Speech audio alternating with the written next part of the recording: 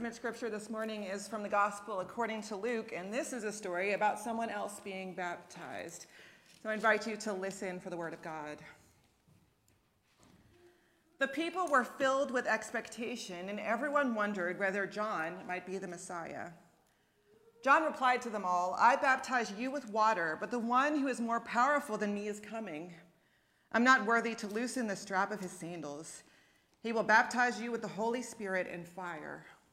The shovel he uses to sift the wheat from the husk is in his hands.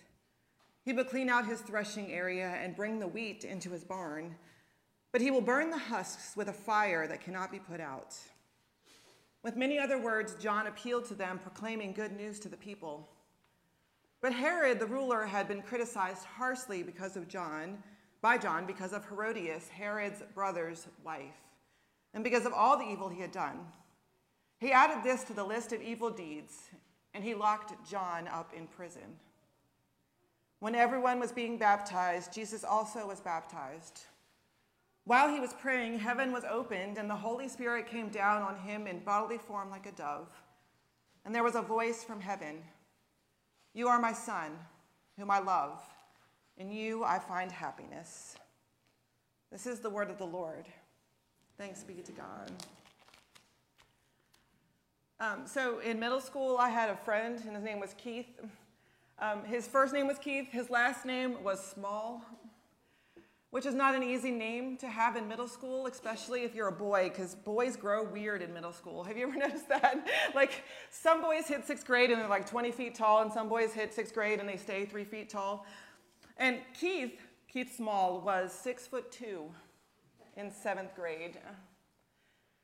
And he was taller than everyone else. And I mean everyone. Me, my teacher, the teachers, the principal, everyone. Keith was 6'2" in 6th grade.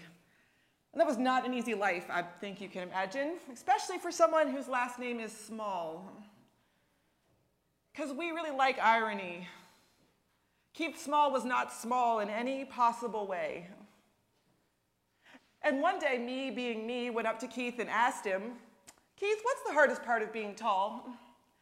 And I expected him to say something like, hitting my head on door frames all the time, or sitting in an airplane seat, or, things like that. You know what his least favorite thing was about being tall? The first thing everyone said when they saw him was, "Do you play basketball?" That's it. That's all anybody ever saw about him. He was tall, so he must play basketball. And Keith, God love him, was the least coordinated person I've ever met. And he didn't really like sports. In fact, what he liked to do was play the alto saxophone, which when you're 6'7" is kind of a funny thing to watch, right? That little alto saxophone. But he was really good at marching band, except for everybody else's feet were too small. "Keith, you're really tall. Do you play basketball?"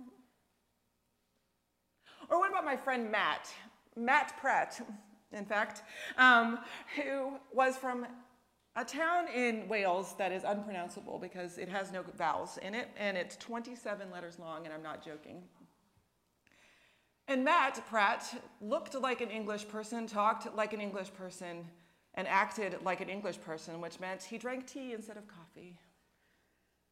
But it also meant that he was exotic for us West Virginians because he had an accent that wasn't, the West Virginia accent.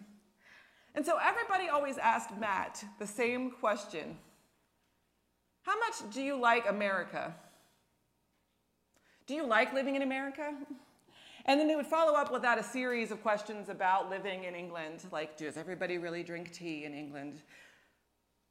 Do you eat that weird sausage, right? It got to the point that summer that we were working together, Matt would no longer answer the questions, he just pointed at me, right? They would ask him a question and he would say, "Don't talk to me, talk to her," right? And walk away because he was so annoying. And we often ask about memorable things, and one of the memories that stick out to me from 9/11 is this. I had a friend whose name was Khalil. And Khalil was an incredibly devout Catholic who happened to be from India. And Khalil from India wore a giant crucifix. Giant. It was silver, because this was the custom in a country of so many different religions. Giant crucifix, silver. It was very bright. Khalil, who was from India and therefore had an accent and dark-colored skin, at one point walked into my dorm room because other people had started chasing him down the street. It was 9/11, and they saw someone with brown skin, and they chased him into my dorm room. And so we often do this to people, right? Even the people we know, the people we love in our lives, we reduce them to their lowest common denominator. You must be this way because you are tall and you must like basketball. And so we do this all the time, not just to people we don't know. We do this to people in our lives all the time. We reduce them to whatever it was the last thing that they did to us. Like, have you ever been unreasonably angry at a family member because they did something like 20 minutes ago? Or my favorite thing, when I wake up really, really mad at my husband because he did something in a dream, right? And so we reduce him to the last possible memory I have, which he had absolutely no impact on because it was a dream, right? But we do this to people all the time. We reduce them to their lowest common identity factor. And this, believe it or not, happened to Jesus. It happened to Jesus from almost the minute that the church was founded. You see, they were trying to simplify Jesus' legacy. This early church. What is it that makes Jesus Jesus? Let's reduce it to the lowest common denominator. Let's make Jesus easy. Let's make being a Christian simple so that we can understand it, so that we can control it. And so from the very beginning of the Christian church, they had this argument about what makes a Christian a Christian. What makes them unique? What makes this group of people who claim to follow Jesus different? And it wasn't just like the Christians who were asking themselves this question. Other religions were asking this question. How are you different from that group you used to be a part of now? And why Jesus instead of John? I mean, John was preaching in the gospel, preaching good news. John was baptizing people. John was doing things. So why Jesus? Why Jesus and not John? And so Luke goes to great pains to explain why Jesus. If you read Luke's gospel, you'll notice that Luke spends a lot of time talking about the resurrection. You see, Jesus is Jesus because Jesus is divine. Jesus is God. Jesus is not like other people. Jesus performed miracles. You know that water into wine thing that he did? You know the way that he used to be dead and now is alive? You know, that Jesus. That's what makes him different. In fact, Luke goes so far into this narrative, this reduction of Jesus to just the divine part of Jesus, that he completely skips almost everything that makes Jesus a human in Jesus' gospel, in his gospel. And yet the story begins with a very, very human Jesus. Jesus is standing in a field and he hears the message from John. And he says, it's time. Jesus is standing in that field by the river and he says, it's time. And he walks down to the river and he is baptized. Not by John, but by whomever happened to be baptizing people that day. Jesus walks down to the river and he is baptized. And he is praying. That's it. That's it. That's all it took for Jesus to hear the voice of God which says, I love you who have been baptized. I love you who's come up out of this water. I am well pleased with you because you are praying and you are baptized. So what is it that makes this Jesus unique? What is it that makes us unique? Now, I don't know what you are reading or what you're seeing, but I've been hearing a lot of questions lately about what makes Christians a Christian. And maybe it just used to be accepted because Christianity was the dominant form of whatever. Everybody we knew was a Christian, right? And we never really asked, what is it that makes Christians Christians? What is it that's unique about you? What makes you different? It's not just being nice to people. Everybody can be nice to people, right? It's not just giving food to the poor. Everybody can do that. What is it that makes you a Christian? It's not even reading the Bible. Anybody can do that. And I think what Luke has to tell us this morning is this, that it's complicated. You can't reduce it to any one thing that makes you special or unique. You cannot reduce this entire religion to one person or one people or one kind of people. All of us have issues with other Christians. Have you ever found yourself saying, I'm a Christian, but not like that one? And it's easy to reduce it to just that. I'm this kind of Christian, you're that kind of Christian, you stay over there.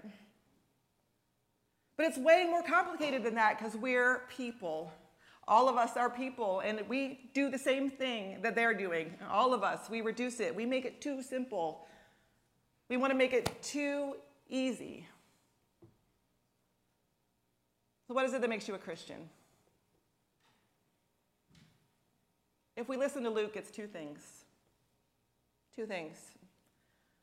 The water right there, and the food at the table right there, and that we pray. And I don't mean praying like we sit down and talk to God. I mean that our lives are an act of prayer. Our lives are an act of prayer. Our attitude is an act of prayer. We're claimed in that water and given a name, and that name is Christian. And so our lives are different. And that makes it hard. It makes it complicated. It makes it challenging. And if you find yourself with an easy answer, the chances are that you need to look harder.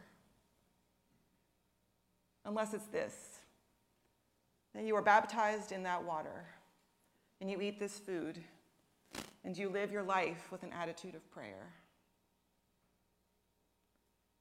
And maybe that means that we are Christians with people that we find to be difficult.